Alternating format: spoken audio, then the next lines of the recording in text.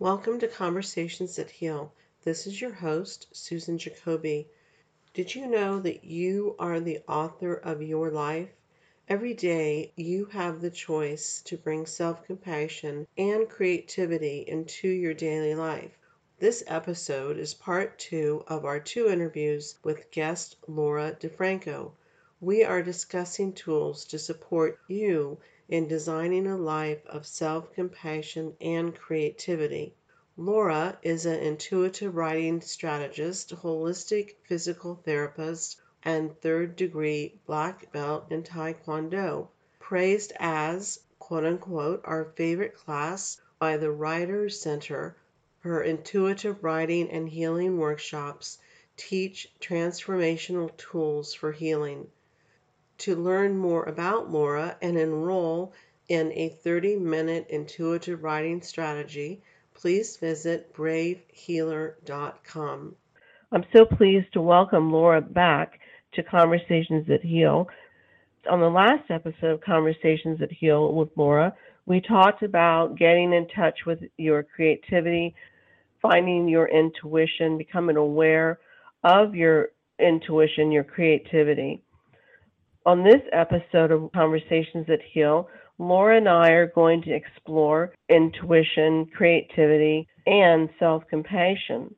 I've had many conversations this podcast about self-compassion. A few weeks ago, I had it with our guest, Mary Shores. I want to talk to you about self-compassion, connecting with your creativity. What are your thoughts on that? How does that show up in your life and also with your clients? When I discovered that self-compassion, self-care, self-love were not optional, it wasn't a luxury to give myself those things, but it actually was necessary. And even more as a person, first of all, but even more necessary as a healer. I started down that path, and it opened up every single door I needed to follow my purpose, my mission, my calling as a healer and a writer. It was only when I started practicing some fierce self-compassion that I could successfully befriend my inner critic voice and my fear and do the things that I was a little afraid to do anyhow. And maybe it's interesting to talk about those two things at once, but I love the question about it because they are connected. And when you begin to practice self-compassion, you're basically treating yourself like you would want to be treated by everybody else. I always say that, we talk to ourselves so meanly sometimes. We would never say the things we say to ourselves to our best friend, let's say, or child. Yet we can say these things and treat ourselves like this. And I had to laugh after a while when the light bulb really went on about this. It was a complete game changer. On this show, I really like to talk about, how did something feel. So for the person who is either afraid or has never experienced it before, knows what it will feel like. And yes, everything is different for everybody. When you're talking about when you're opening up the door to your self-compassion, if you don't mind, I'd like to explore that a little bit more because I'd like to ask you how, if you remember, how it felt when you were first going down that road and what resistance you came up against and how you moved past those. Do you even remember any of those sensations, feelings, experiences? Definitely. Yeah, definitely. And so self-compassion to me is intimately tied to the inner critic, and I'll try to explain how I tie those in. When we have these thoughts that go on in our head constantly, and many of them are directed at ourselves. So things like, oh my gosh, this just isn't good enough. I'm not good enough. I'm not worthy enough, I'm not lovable. Some pretty harsh messages. I've even come up against, well, you're stupid. You're not gonna, this is not gonna work, you're gonna fail. Oh my goodness, So how I'm tying that in is that through the process, and for me it was with the awareness practice that included journaling. And I really don't want to forget to mention that the writing process for me has been a magical process of awareness, moving some of that stuff from the inside of me to the outside through the writing process. I like to say to people that I write to feng shui my soul, to really create the space inside. And so as I started to write some of that pain out onto the paper, I was noticing the inner critic voice so much more. And I thought, oh my goodness, how can I talk to myself like that? And I have 2 teenagers now, but I love to ask my question to myself when this comes up, and because I'm still triggered today by some of these voices and thoughts. And so when they come up today, I just say to myself, well, is that something that you would say to Danny, my daughter? And the answer is always no. So at this point, using the awareness, I recognize the thought or the voice, and I can immediately recognize it as something that is not self-compassion, and I can shut it down. And with awareness, I have the choice to switch it up. And you're asking me how that feels, and I'm going to go back to the idea of how freedom feels inside of you. Because for me, it's freedom. It's a lightness of being. It's a happiness. It's a joy. It's an ease. So as you begin to practice self-compassion and really treat yourself, your mind, body, and soul, the way that you were meant to be treated, you start to feel so much better in all of those ways. Thank you so much for sharing all of that. I'm sure that'll help a lot of people have new experiences with self-compassion and justify their experiences now.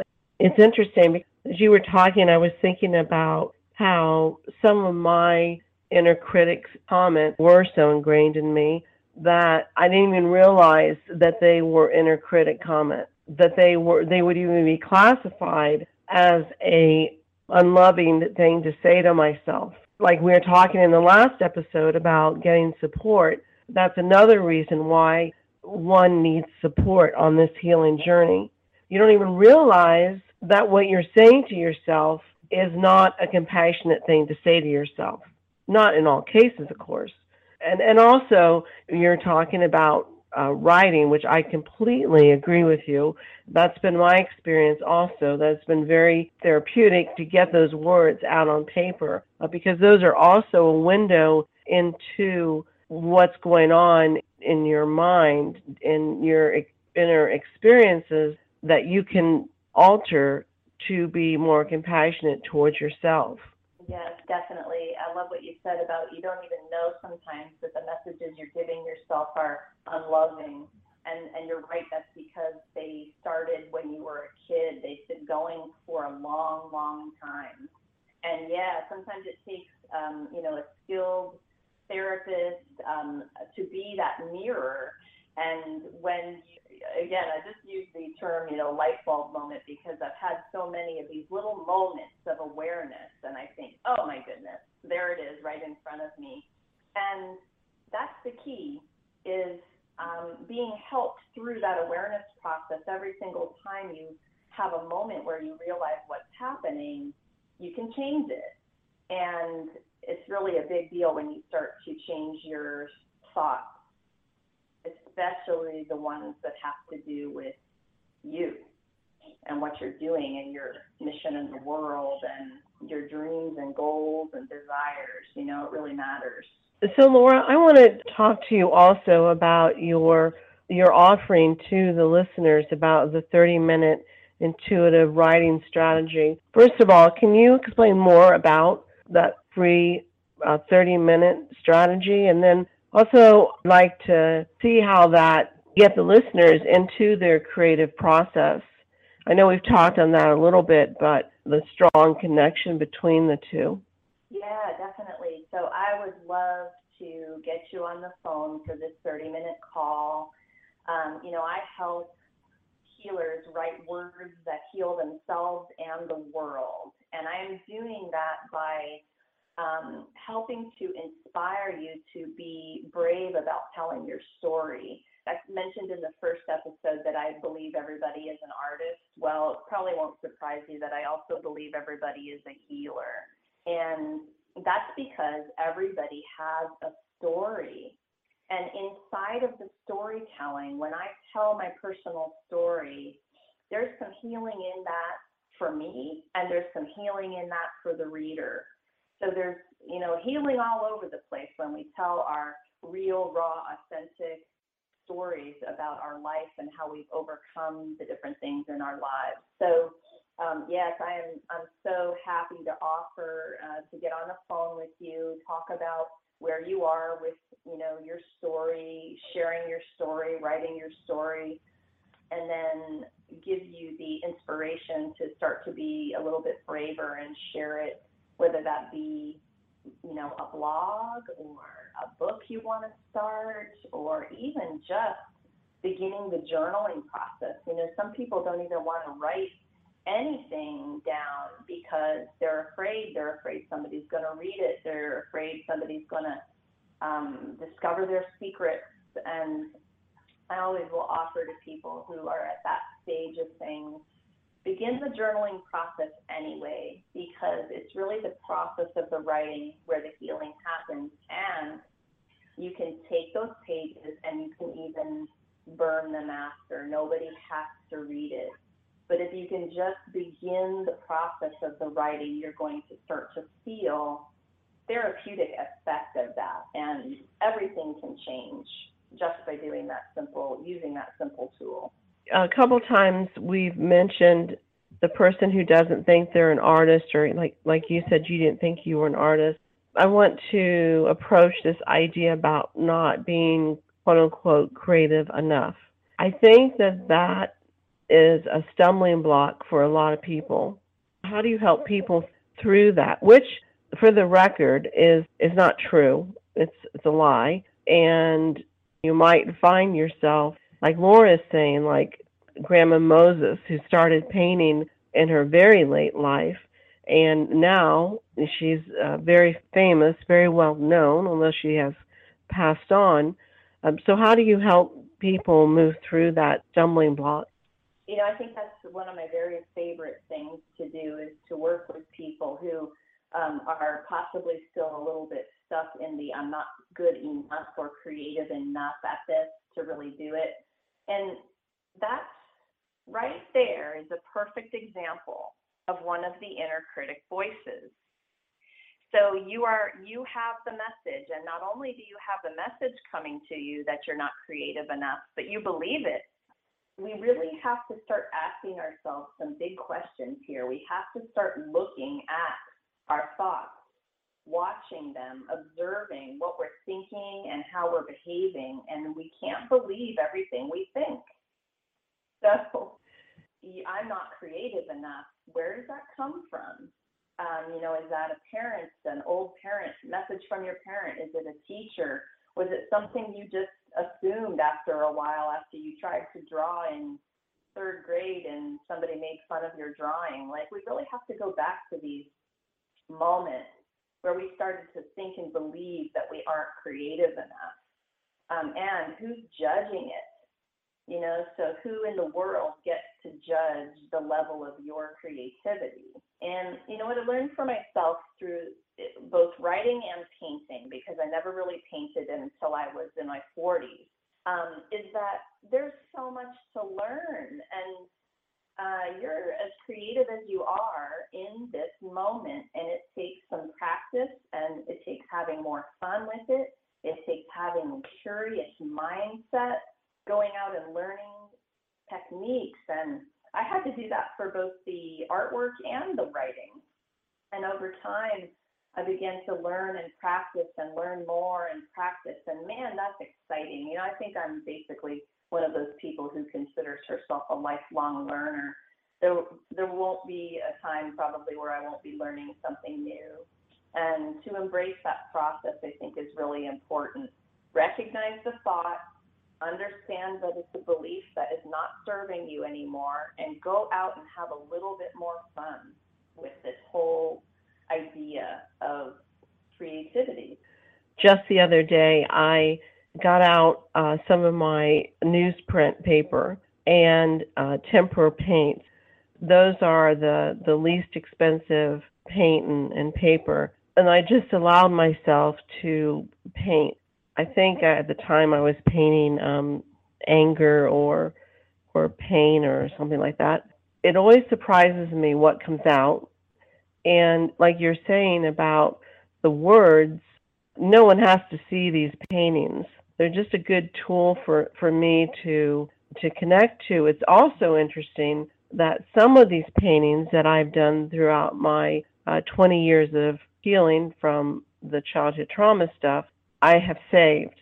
Looking back at it, it really has told a story, enlightened me to how far I've come, or shown me now what the expressions that my traumatic self was experiencing 15 years ago. There's a lot of gifts that all of this creativity can give you if you allow yourself to receive it. There's that word again, receive. Yes. Oh my gosh, that's so true. And so, you're just making me think about this idea that we walk around in our lives with everything going on inside of our head. And when we begin to be out loud, whether it be by processing through paintings or journaling or talk therapy or, right? There's a million ways. That starts to move things and shift it. But, there's a quote, if it's not out loud, it's not real. So we tend to take what's locked up inside of our own head and add meaning. We're just adding baggage to our baggage. So moving this, it's an energetic thing, and you can move it out in so many different ways, and painting is one of those ways. And we mentioned painting and journaling and even singing and dancing, talking. So the idea is to move the energy, and that is where people will begin to feel unstuck. They'll start to feel freer from it. It's really important. There's a lot of different ways to do it. Even just taking a walk can shift stuck energy when you're feeling that way. Maura, I feel like we could talk for weeks on this topic. We've come to a point where we need to wrap it up. Regretfully, I'm so grateful that we've had these conversations and that you've shared all your wisdom. I know the listeners will really get a lot out of these 2 episodes of Conversations That Heal. I want to remind you about Maura's intuitive writing strategy, and that you can visit bravehealer.com to enroll in that and to get to know Maura even more. Maura, thank you for being on Conversations That Heal. I really appreciate it. Oh, thank you so much for having me. I really, really enjoy these kinds of conversations, and thank you for being one of the people in the world that is willing to have the conversations that nobody else wants to have. It's really important, and you are definitely changing the world by having them. So thank you. You're making me blush.